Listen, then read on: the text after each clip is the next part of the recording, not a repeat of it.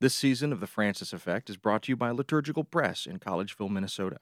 Liturgical Press is a trusted publisher of resources on liturgy, scripture, theology, and spirituality, evolving to serve the changing needs of the Christian church. They produce resources for pastoral leaders, teachers, engaged learners, and all readers looking for quality books on faith and culture.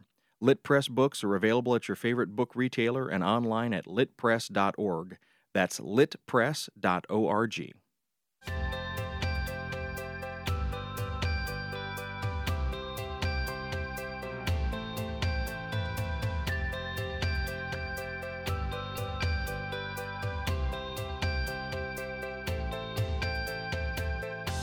Hello, and welcome to The Francis Effect for the second week of October 2017. My name is David Dalt, and I host a radio show called Things Not Seen about culture and faith.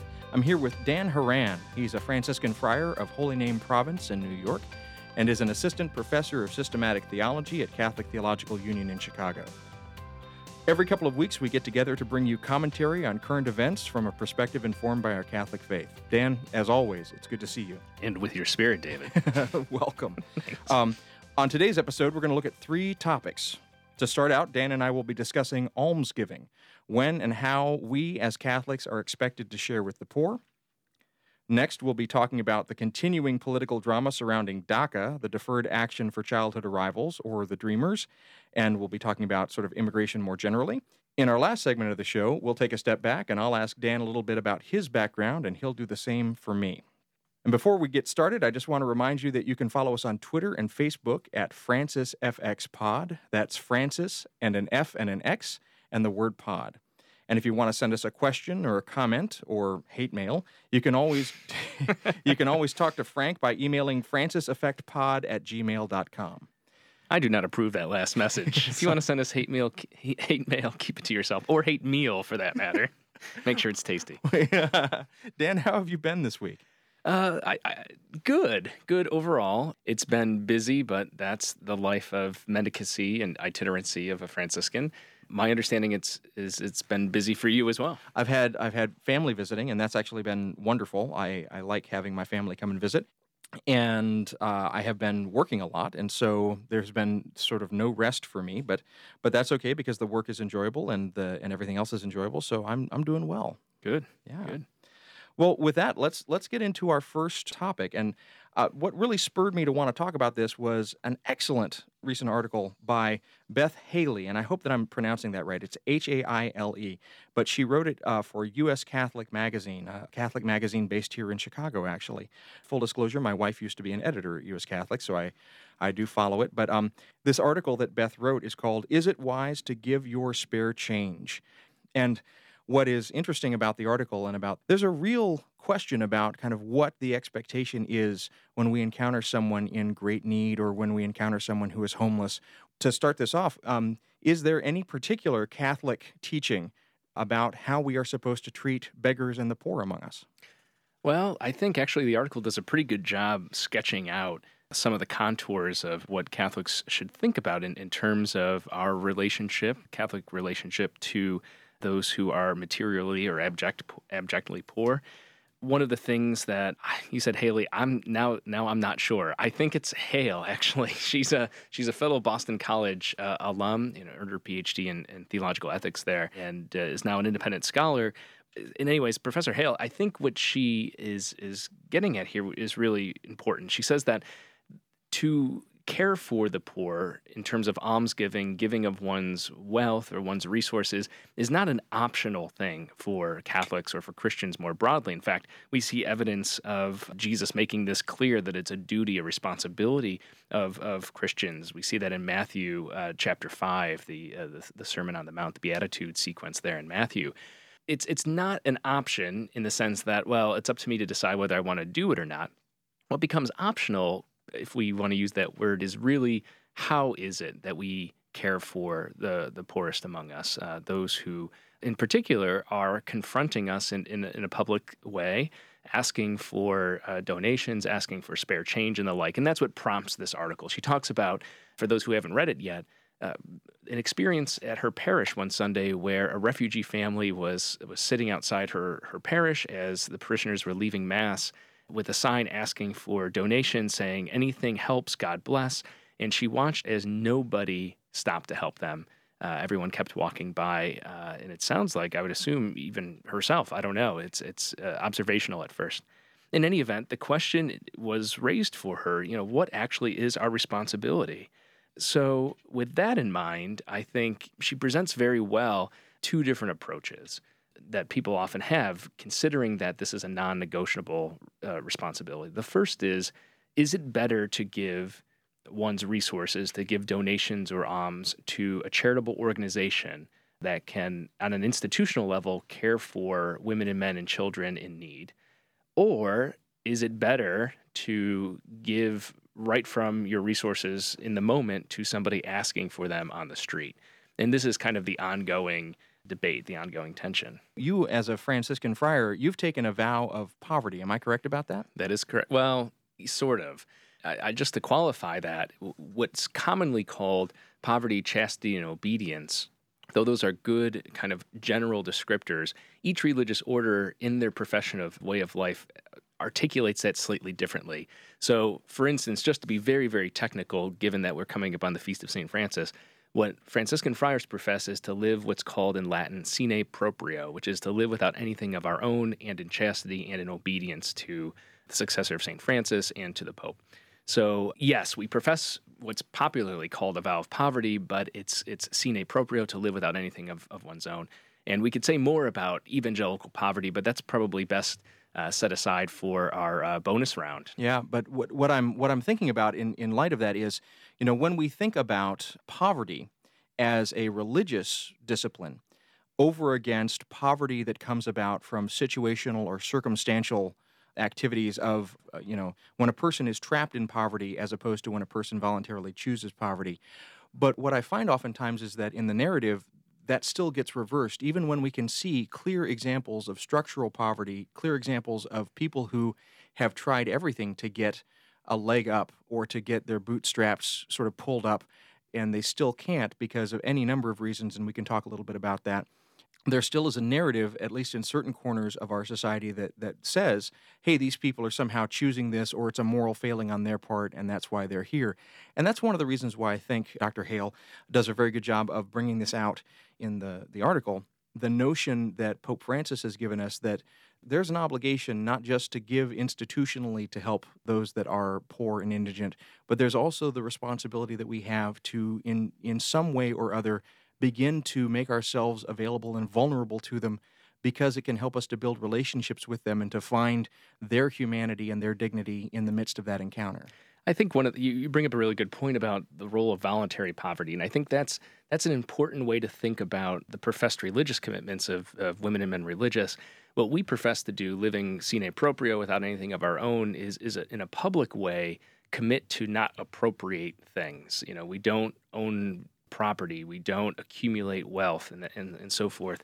And that's twofold. There's a twofold purpose. It's not an end in itself. It's not a glorification of poverty or the lack of those basic resources needed for human flourishing as an end in itself. Rather, it's a means toward a greater goal. At least this was Francis of Assisi's vision, modeled after Jesus' example in the gospel. And the twofold goal is, on the one hand, solidarity with our brothers and sisters who involuntarily suffer abject or material poverty.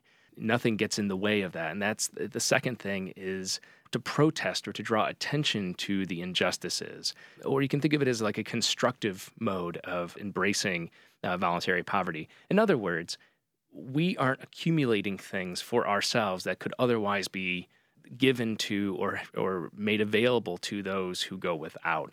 And so I think this is one way to think about, going back to what is the everyday Christian's responsibility, the everyday Catholic's responsibility in the face of those seeking alms. The question is really, to put it in a way that one of my friends put it, it has always stayed with me. It's very striking, which is, to whom is this money or this thing or whatever owed? In other words, what right does one have to hold on to that spare change in your pocket or that $5 bill or whatever it may be? It's been expressed variously, I think, of people like Dorothy Day and even more secular philosophers like Peter Singer and others have talked about anything that one has beyond what's needed for kind of sustaining oneself and caring for those basic requirements for human flourishing for oneself and one's family, everything beyond that is effectively stealing from the poor. It's a blunt statement, but then it does indict us. If I have more money than I need, for me to survive for the day and to care for my family or whatever it may be, then who am I to withhold that from somebody who asks for it? And I think that's one of the things that Dr. Hale's raising here. That's something we need to consider. You talk about the example of Dorothy Day. What I keep coming back to is the example of St. John Chrysostom and his sermons on wealth and poverty. And one of the things that convicts me from Chrysostom is there's a very interesting polarity that he says. He says that the rich exist to give to the poor, and the poor exist to save the souls of the rich. And that's almost a direct quote, and then he goes on to expand on that idea. Sounds like something a rich bishop would say.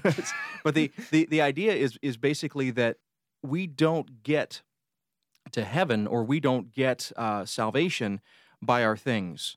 And oftentimes we can be distracted from the activities of salvation by our things.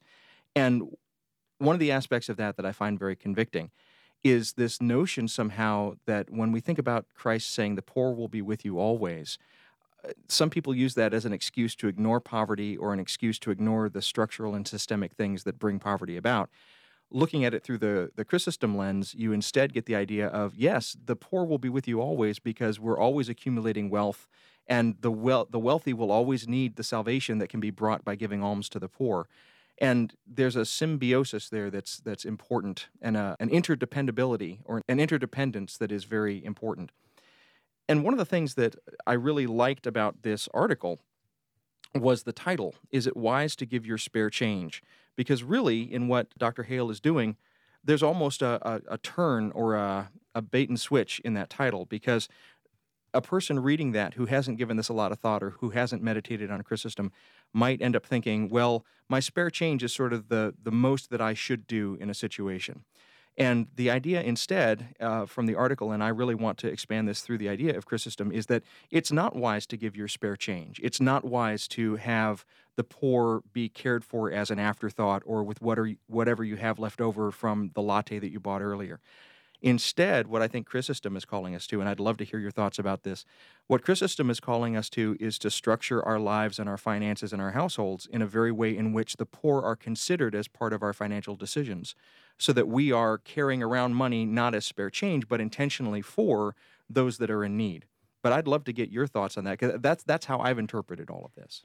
Yeah, I think that's not a bad idea. It's certainly, in terms of a holistic approach to one's spiritual life and practices and engaging one's faith and praxis, is really important. That's one thing that Hale points out here, is that people who claim to be charitable, who think that they're giving and may actually give, oftentimes respond in these nationwide surveys saying that they give close to 10% or something to charity, including their church offerings and so forth. But upon further examination, it ends up being something closer to 3% or less. So people aren't as charitable as they think they are. And so I think your point about Chrysostom and that interpretation is valid, to suggest that actually what one should do is think and in an anticipatory way, about how are we going to give, what does that mean in terms of how we budget, et cetera. I think there are a couple other things, though, that are worth considering. One is, I don't know, I'm thinking about the very, very good arguments that she makes here about why that is not sufficient in and of itself. And I think there are 2 points. One is an attitudinal shifts that are required. And this is something that's rooted in the Christian tradition, but it's also something that is I think worth thinking about in a practical way. And that's the attitudes that govern when we don't respond to that invitation of a sister or brother before us. And I think all of us, at one point or another, can identify being in this position where we simply say, oh, well, that person's going to squander this money. They're going to waste this money. They're going to spend it on alcohol or drugs or X, Y, or Z. And so there's a preemption there. There's a preemptive decision to withhold something that we can give that isn't going to actually tap into or affect our bottom line. It's not going to mean, do I give to this person and not eat dinner tonight? That's a different kind of question, perhaps. Instead, it's a question of luxury, not utility, as she put it. When it comes to individual almsgiving, it's not just the spare change. And you're right, borrowing from Chrysostom in terms of this interpretation, we shouldn't just pass our leftovers to those who are in need. I think there needs to be a holistic approach. But additionally, we need to say, well, wait a minute. Who am I to judge this person if they're going to have a glass of wine, to quote Pope Francis? Now, he was speaking to Milanese clergy at that point. So I'm like, in Milan, maybe they're drinking wine. But, let's say a 40 malt liquor or something like this. Who am I to judge that person when I'm going to spend that $3 or $5 or whatever on a latte, at Starbucks? So it's not the change left over, but it's do I need that? Am I the one who's actually squandering this stuff? And there's a whole morality, there's a whole narrative that goes with that. Because when you look at someone who is making those kind of decisions in real time and saying, well, I'm not going to give money to this person because they're just going to spend it on this intoxicant.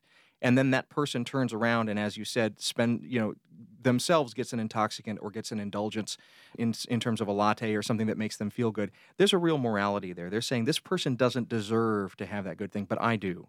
And that this money is my dessert over against this person's need. And I can't speak to every homeless person that I encounter, but I have gotten to the point where I don't make that calculation as much anymore, because one of the things that I realized is when I go home sometimes and I've had a hard day, my wife and I will have a nightcap. And that nightcap is what I say I need to sort of smooth the edge off of the day. I imagine that a homeless person that I'm encountering has a much more rough day than I ever could have. And I think that's the logic that Pope Francis brought up in that rather cute way, talking about the wine. I also think that, going back to the more holistic approach, it's important for us to realize the structures of institutional poverty. We spoke in the last episode about the deinstitutionalization of the mental health care system in the 80s, the deregularization of that, and the federal government's basically throwing hundreds, if not thousands and thousands of people on the street. And so it is an issue of self-medication sometimes, but the point is it's not our place to judge. Now, here's why I think, and this didn't get addressed as directly in Dr. Hale's piece, but the question is, why do people jump to these conclusions? Why do people presume this? And I think one of the primary reasons is people fill their heads with these judgments in viewing somebody asking for spare change or for alms, because they cannot confront themselves with the reality that could very well be them in any number of other circumstances. And really, it doesn't take much for somebody to be in such a precarious or vulnerable place. And so I think one way of unhealthy self-defense is to say, well, you, as you said earlier, David, you deserve to be there. You have made bad decisions, or you did something to get this way. I'm not you. And so therefore, I'm not going to acknowledge the reality of this, which is essentially what's going on.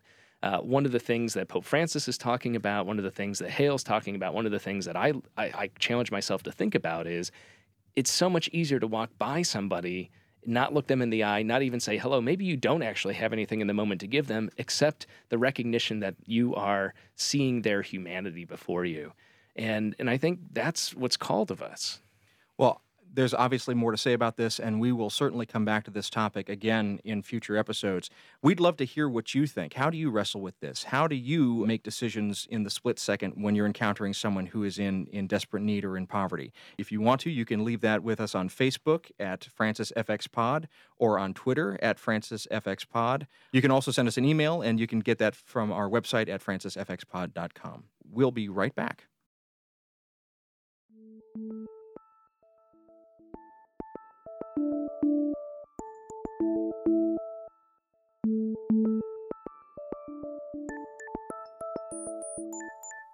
Hello, this is David, outside the podcast realm for the moment, just talking to you in advertising land.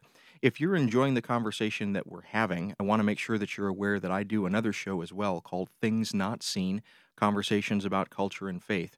That's a weekly show that's been on since 2011, and we've talked to some amazing guests. It's basically a long-form interview where we get a chance to talk about how faith animates a person's life. We talk to authors and politicians and tastemakers and musicians, any kinds of folks that have some sort of faith component to their lives. So I'd love it if you gave that a chance too and gave that a listen. That's at thingsnotseenradio.com. That's thingsnotseenradio.com. Thank you.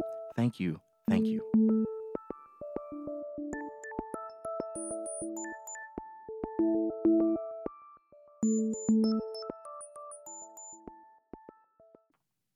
Welcome back to the Francis Effects podcast. I'm Dan Horan here with David Dolt. Every couple of weeks, we get together to bring you commentary on current events from a perspective informed by our Catholic faith.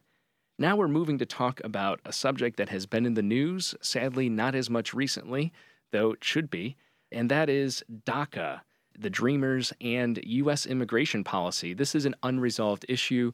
President Trump made a decision to inform his attorney general to cancel that program, which previously allowed for undocumented or alternatively documented young people who were brought here by no effort of their own to work and to kind of acknowledge their presence here and to study in the United States. It's been a wide-ranging success. It's no longer an option and expires in 6 months.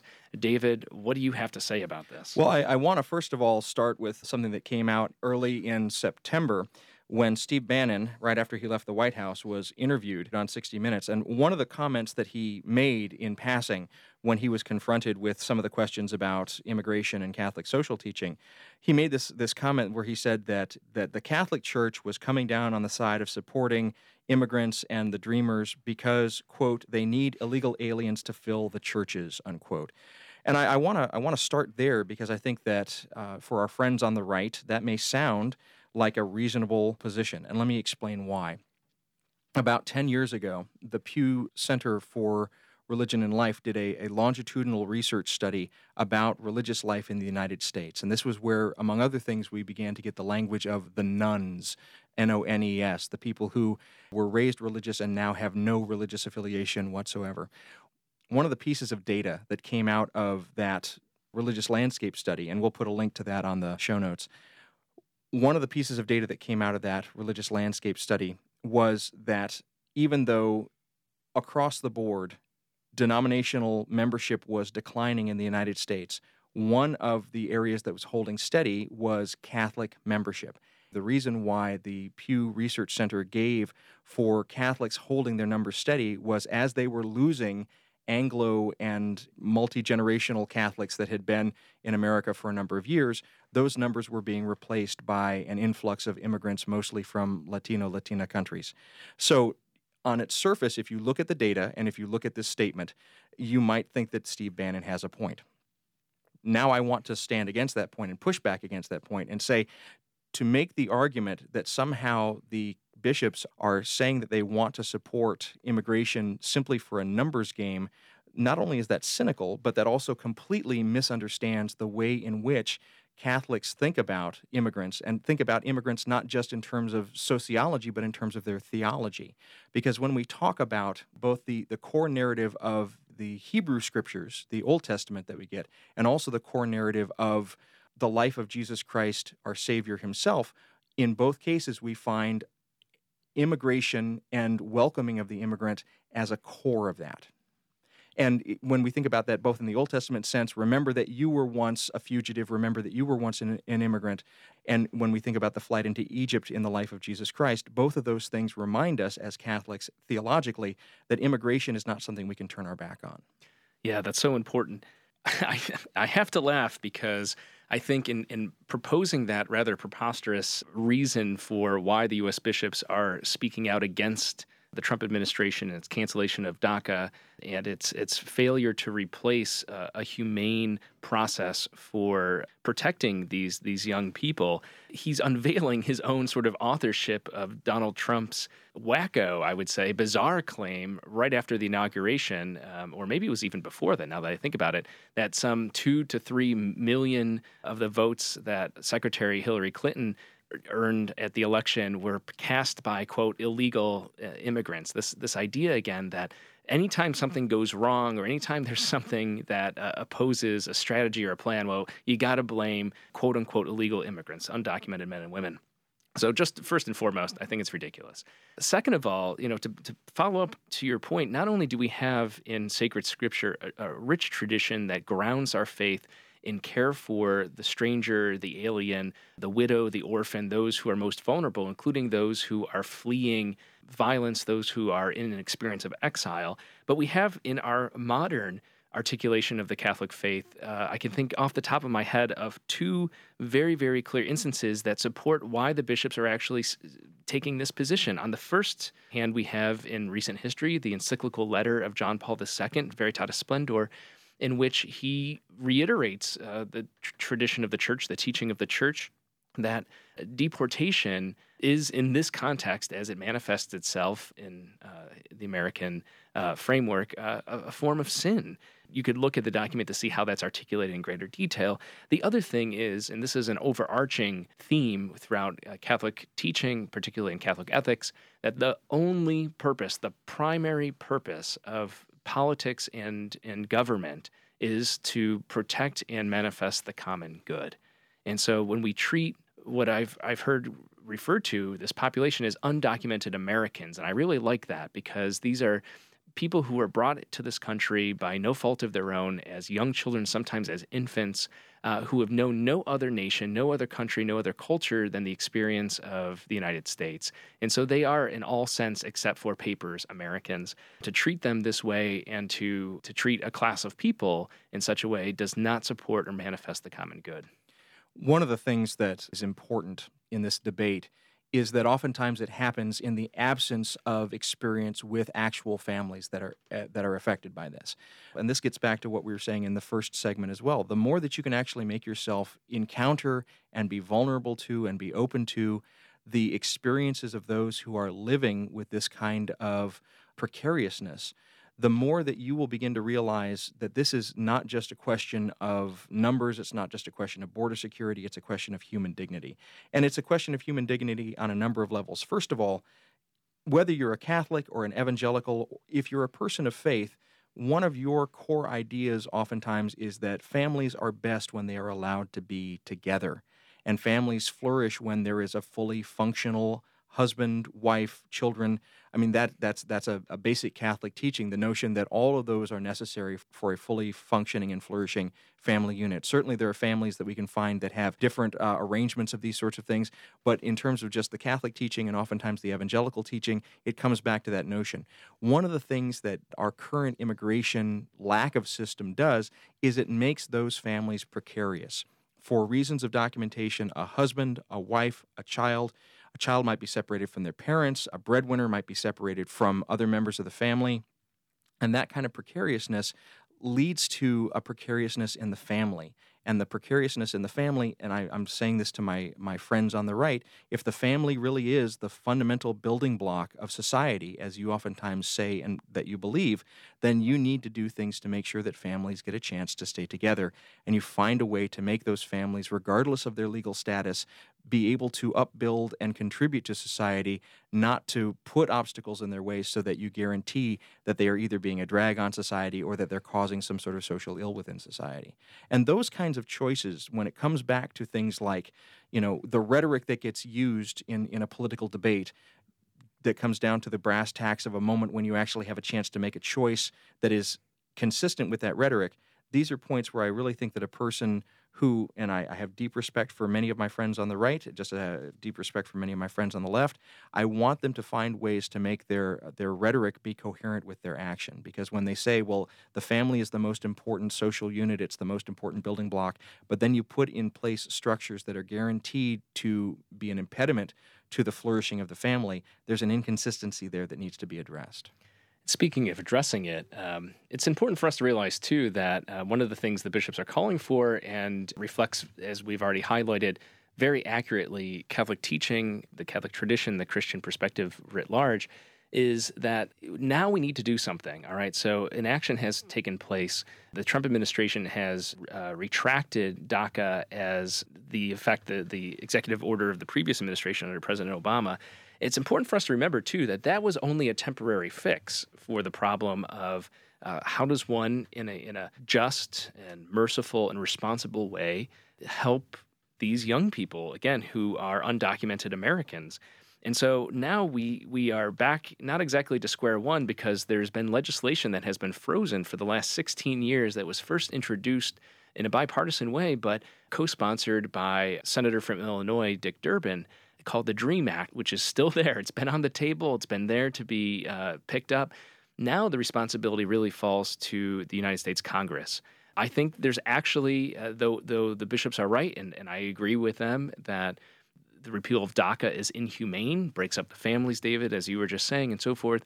I think what we have now is a responsibility to do something more permanent, to take care of this in a just, merciful, and responsible way. And I think the passage of the DREAM Act is the way one does that. And this is one of the things that the bishops actually urge. So, from earlier in the fall, we have from September 5th a statement from the USCCB, and they were basically saying exactly what you were saying. You know, the decision to end DACA is a bad decision, and they urge Congress to find a legislative solution. And we'll put a link to that letter from the USCCB on our website. But what happens in their statement is basically they look at the dreamers and they say basically, you know, the church has recognized, and I'm quoting now, the church has recognized and proclaimed the need to welcome young people. Quote, whoever welcomes one of these children in my name welcomes me, and whoever welcomes me does not welcome me, but the one who sent me. And that's from Mark 9:37. And so what the bishops are trying to do is, again, drive this back to scriptural language and say, this is not just a good idea. It's not just a social justice warrior kind of issue. This is not something that the bishops on the left are wanting to wave their flag for. This is something that comes to us from the very mouth of our Savior. This is something that comes to us from the words of Scripture themselves. And it's a mandate for hospitality. It's a mandate to find a way to live with one another in peace and to live with one another in solidarity. And while we're speaking from a perspective informed by our Catholic heritage, our Catholic faith, and we have authoritative teaching and tradition to sort of bolster this perspective, going back to your point, David, for our evangelical friends, particularly those who maintain a literalist or biblicist interpretation of Scripture, it doesn't get much more direct than that.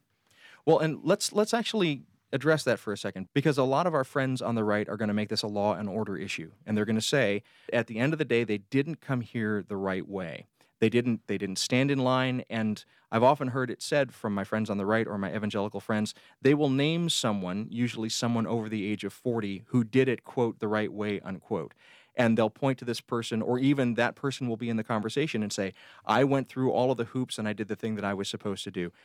What this doesn't take into account is that since 2001, and we can even look at the sort of sweep of this going back before the 90s, the goalposts have been moving. To get into the line, quote unquote, and to be processed into American citizenship, at one point seemed to be very straightforward, but that straightforwardness has largely become opaque or impossible. And people who are coming now are finding it harder and harder. And even when they do come and start into the process, they'll oftentimes find that something disqualifies them along the way. We have made it very difficult for these families to be together. We've made it very difficult for people to become citizens in this country, particularly when those people have the wrong color skin. I think the other thing to keep in mind, too, is that we're talking here about dreamers and the DACA executive order, the DACA Act in particular, which is important for us to remember that these people who keep pointing to, well, I did this and I did that, these children didn't have any say in this. They are completely innocent bystanders in this case, and they should not be punished. I think that that's exactly right. And when we think about the way in which we are treating minors who are trapped in a no-win situation, they don't have any other culture. They don't have any other language oftentimes. They have not experienced the life of, quote, their homeland, unquote, in any way that would make them able to be culturally current in that foreign land. Their home is America. And to say somehow that they're not Americans by dint of some documentation or piece of paper, when in every cultural respect they are, that's to misunderstand the way in which we think about culture in almost any other case. There's a lot more that we should probably say about this, and certainly we'll put some resources up on the website, and we encourage you to get involved in this issue. We'll come back to it as time goes by, I'm sure, because this is certainly not a finished issue. The executive order that has been rescinded just has not solved any problems. It's opened up a whole wash of other potential problems, and so we'll be bringing this issue back up as time goes by and there are new developments. But for right now, we're going to take a short break, and we'll be back in just a moment.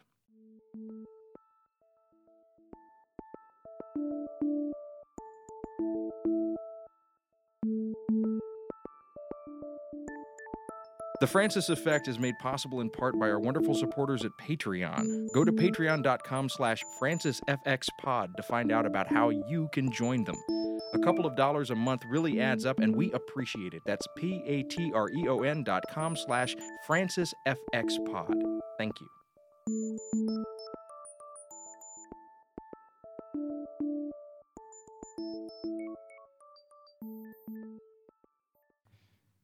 You're listening to The Francis Effect. I'm David Dalton. I'm here with my friend Dan Horan. Every couple of weeks, we get together to bring you commentary on current events from a perspective informed by our Catholic faith, and we're very glad that you're listening. One of the things that we've realized in the process of doing this show is that Dan has a group of people who know who he is. I have a group of listeners who know who I am, but we realize that those two groups don't actually know across the table about the other person. And so we wanted to take a few minutes and just have a chance to talk about, respectively, kind of where we come from and why we're doing what we're doing. And with that, I just want to say, first of all, Dan, I have really enjoyed the chance to get to know you just in these conversations, and we've known each other a little bit before we started the show. So first of all, just thank you for being willing to become part of this bold experiment in audio excellence. Igualmente, as they say in Spanish. It's likewise my pleasure, and the feeling is definitely mutual. Well, so I want to know, first of all, so technically you're not a monk. You're not a monk. You wear robes, but you're not a monk. So first of all, What's the difference between a monk and what you are? Great question. So I'm a friar, not to be confused with that device full of hot oil in which one cooks French fries. But a friar, the word itself simply means brother, and it's a term like monk that's applied to male religious, in particular those who belong to mendicant orders. So religious orders. There are apostolic orders like the Sisters of St. Joseph or the Society of Jesus, the Jesuits. There are monastic orders like the Benedictines or the Trappists or the Carthusians.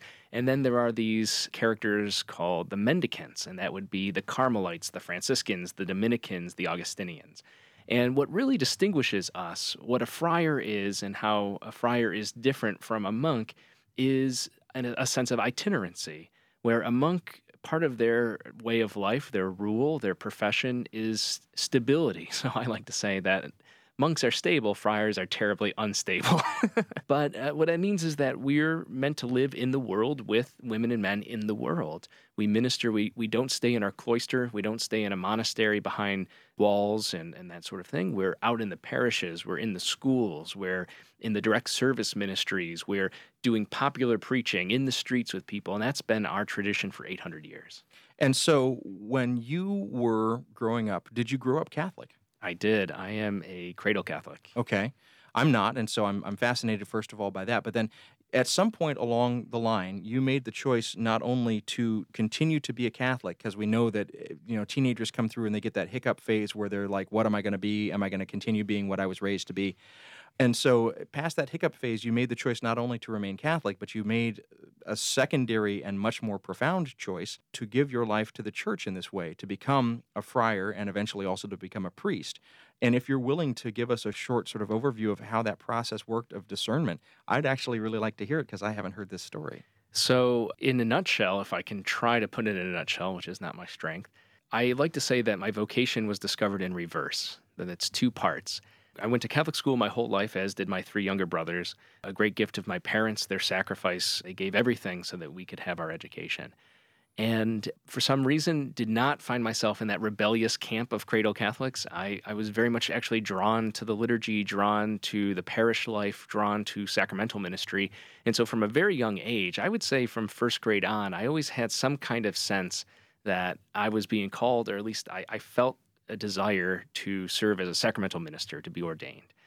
All I knew, though, growing up was diocesan priesthood. I went to a diocesan parish, a diocesan Catholic high school, and so forth.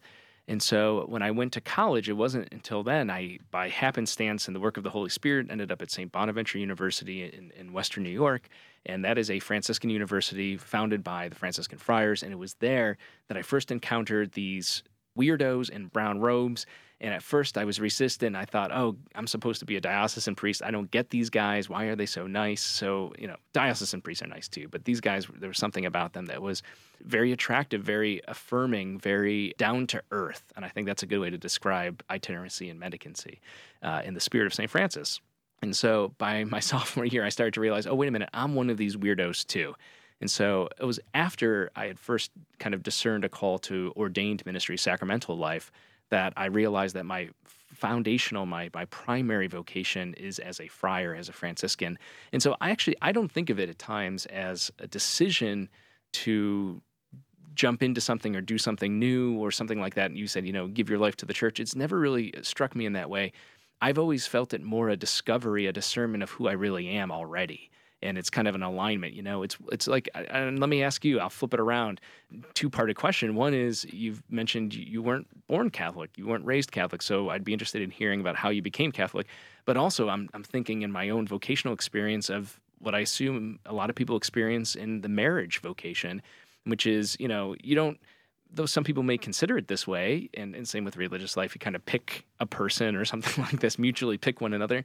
But it's also a discovery of, okay, oh my gosh, my soulmate. It's as if we were meant to be together, quote unquote. You hear that a lot. And so is it a decision? Yes and no. One decides always to live this life on a daily basis. That's certainly true, but there's also something beyond oneself. Well, and so you asked me kind of how I became Catholic, and you raised the excellent analogy of marriage.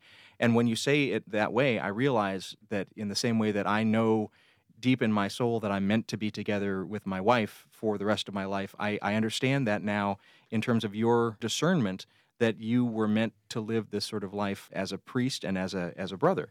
I was raised atheist. I was raised without any faith at all, in fact, in a household that was very hostile to faith. And wow. Yeah, my mother was a devotee of Ayn Rand. Oh, my goodness. Yeah, and was very, very hostile to the idea of Christian faith in general and Catholicism in particular. Growing up in the Deep South, I where is that? Where did you grow up? I grew up just outside the Fort Benning military base in Columbus, Georgia, and Phoenix City, right on the border between Alabama and Georgia. I joke sometimes that if you go walking barefoot in the South, you risk catching two things: hookworm and Methodism. And so I got kind of the cultural Christianity, but I wasn't Christian. It was still a very alien thing. And when I was in fourth grade, my parents had divorced, and I went to a different school across the river in Alabama. And on one of the first days on the playground, I mentioned to one of my classmates on the playground that I didn't believe in God. And by the end of recess, it was all over the playground. And by the end of the day, it was all over the school. And for the next 2 years, I would have students coming up to me from all grades. I remember one time getting cornered in the bathroom and a student from a different grade saying to me, "Where did the universe come from, David?" And I said, "I don't know, the Big Bang." And he said, "Try God, David." So there was my experience of being a non-believer in the Deep South was that this was a big hostile club that I didn't know what the rules were, and the people that were in it weren't very nice. And so, my coming to faith is coming to faith in many ways despite the Christians that I knew as a child. And I find that to be a real watchword for me continually as I have my own faith walk. There's an inner atheist that stares back at me in the mirror and says, "Don't be like the people that were that way to you. You have to be a different kind of believer. And by the way, all this stuff is still pretty kooky." That's true. But so you're a priest, but not. Yes. I just want to make sure not every Franciscan is a priest, or is it? That's right. Is it like the Jesuits, where every Franciscan is a priest? No, and actually, the Jesuits. Not all Jesuits are priests. I didn't. I thought that everyone was. No. It's probably closer to 90 to 95% though for the Society of Jesus. The guys being ordained. No, there are quite a few. In fact, Rick Curry. Is, if you Google him, he died very recently, a Jesuit brother who actually worked with a lot of disabled individuals in theater workshops. His background was theater and acting. He appeared in television a lot. He was actually a one-armed man. He only had one arm. And so for many years, he lived a vocation as a Jesuit brother. So they are out there. Brother Guy from the Vatican Observatory is a Jesuit who's not a priest. Conciliarmo, or something like that. I didn't want to try to pronounce the Italian name. Yeah, we'll put a link to him though, and you'll be able to see awesome. the name and pronounce it yourself. So. Yeah, we'll put a link to both of those guys. Great Jesuit brothers. In any event, like them though, but with a greater population of non-ordained friars, it's true. We are a community of both ordained and non-ordained friars. The language we use internally though doesn't distinguish. we are all brothers. So the minister general, who is a priest, who is the successor of St. Francis of Assisi, when he signs a document for the order, it's signed brother, and whether you're a priest, whether you're a cardinal, like Sean O'Malley in Boston, who's a Capuchin Franciscan, his proper title is really brother within the friar community. So I always say to people, I have many titles. It's perfectly okay to call me Brother Dan. That's as equally valid as Father Dan, for instance. Well, and in the show, I've referred to you as Father Dan, and so now I'm suddenly realizing, well, maybe I did that wrong. Maybe I should have referred to you as Brother Dan all this time. But it sounds from what you've just said like for you, you're not going to make a big distinction. No, I mean, for people who know me personally, I actually prefer to be called Dan. So any of the titles are a bit off-putting, and that's partly my way of living the Franciscan charism. That the term again, friar means brother. Francis understood himself to be a brother to all men and women. And so, it'd be very weird if you insisted that your brother call you the Right Honorable such and such, or, Dr. David Dalt or something like this. It's a little too formal. So there are some settings in which titles are very appropriate. And my personal response is usually, this is how I prefer to be addressed. However, whatever your preference is, I respect as well. So if you were, if you live in such a way that you have to use titles, you feel uncomfortable otherwise, that's cool. But Father Dan's totally acceptable. And you live in a house together with other friars, and you've lived in that kind of formative community. And is that, first of all, is that typical for Franciscans? Yeah, that's one of the characteristics of our way of religious life is that we do live in community. We pray together, we eat together. I mentioned earlier in the discussion about almsgiving, this idea of evangelical poverty. What we profess is to live without anything of our own, but we live a life of a common life together. So what's nice about the community I live in here in Chicago is that it's a smaller community of what's called solemnly professed friars. So we have no friars that are in initial formation, that are in simple vows or novices or people like that. It's a group of friars who are in active ministry. Some of them are students who are finishing up preparation for active ministry. And we pray together every morning and every evening, celebrate Eucharist together as a community. We each take turns cooking for the whole house. So it's really a nice way of life. So wait a minute, you flipped this around, you jujitsu'd me in the question about getting to know you. You didn't answer my second part about marriage, so you told us a lot about how you became Catholic, at least a little bit. I feel like there's way more there that we can get into. So you're married, that's a thing. I am, and let me sort of take a path to get there and say, when you talk about being vowed, here's how I understand that in my own life. So after I had kind of a religious awakening, which happened for me in my late teens, early 20s, I realized that I believed in something, but it still didn't have a shape, and it certainly didn't have a Christian shape. And I have been trying to live and understand the narratives of Christianity throughout my entire adult life, and part of the reason why I went to seminary eventually, part of the reason why I went on and did a PhD in theology, was just trying to understand the basics of when I said I was a Christian, what that meant. But on the way to that, I went from being an atheist to being a theist, to being open to the possibility that there was some kind of divine something that was at work in the universe and that had some kind of sentience.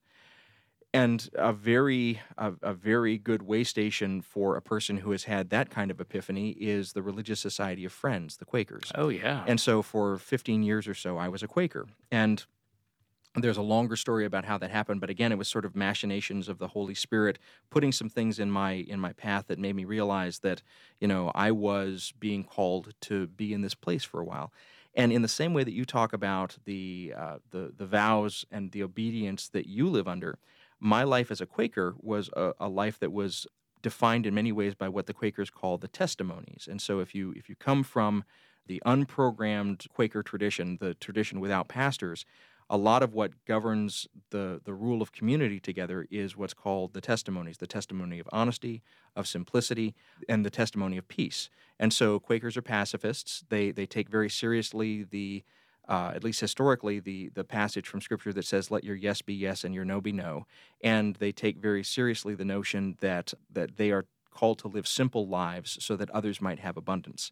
And so those testimonies are, in various communities, lifted up, but they're also laid out as kind of goals to live towards. And so I still find myself profoundly affected by meditating on these testimonies, even though I no longer feel myself. It's interesting. I almost feel as if I've been released from a certain number of vows by no longer being Quaker.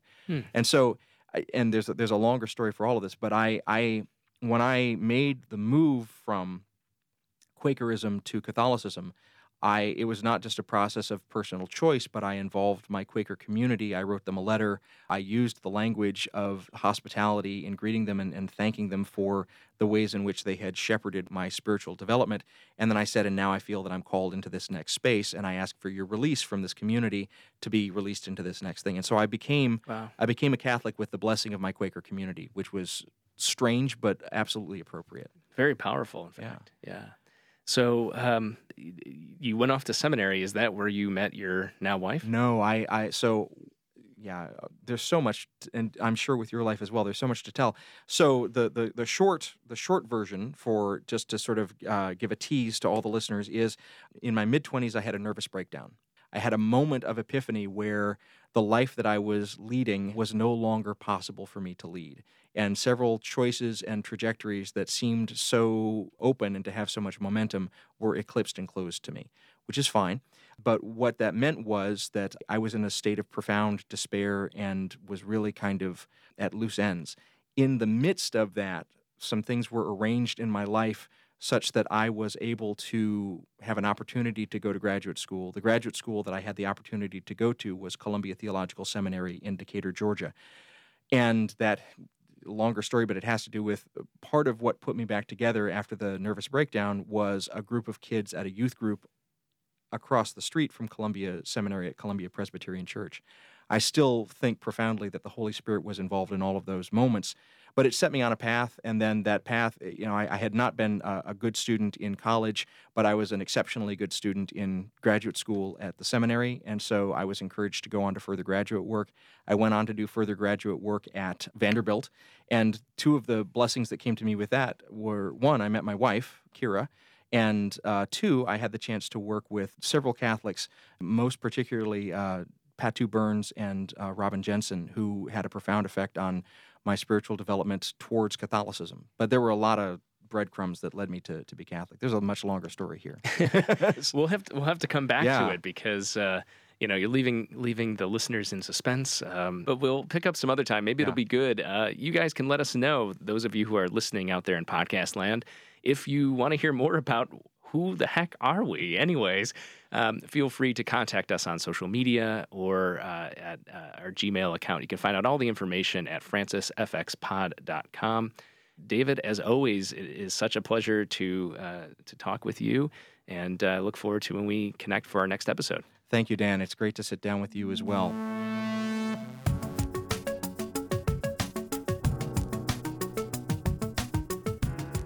The Francis Effect podcast is produced by Sandberg Media. We recorded the show at the William Adams Studios here in beautiful Hyde Park on the south side of Chicago, Illinois. The opinions expressed on this program are our own and do not reflect the position of any institutions with which we might be affiliated. We have production space courtesy of the Zygon Center for Religion and Science, part of the Lutheran School of Theology at Chicago. They're not responsible for the content of this program, but they are wonderful folks, and you should definitely check out their programs at zygoncenter.org. That's ZYGON center.org. We also want to give a shout out to our friends at the Salt and Light Catholic Media Foundation. They're also not responsible for the content of this program, but they gave us the kind permission to use the name The Francis Effect, and we appreciate it. Check out their good work at saltandlighttv.org. We're supported by listeners like you. If you want to join us in this bold adventure, you can go to patreon.com/FrancisFXPod. Not only do you get the warm satisfaction of a virtuous deed well done, but you also unlock bonus content from our episodes. Again, that's patreon.com/FrancisFXPod. We appreciate it very much. You can follow us on Twitter and Facebook at FrancisFXPod. That's Francis and an F and an X and the word pod. Likewise, our website is francisfxpod.com. And if you want to send us a question or a comment, you can always talk to Frank by emailing franciseffectpod@gmail.com. We'll be back in a couple of weeks. Thank you for listening.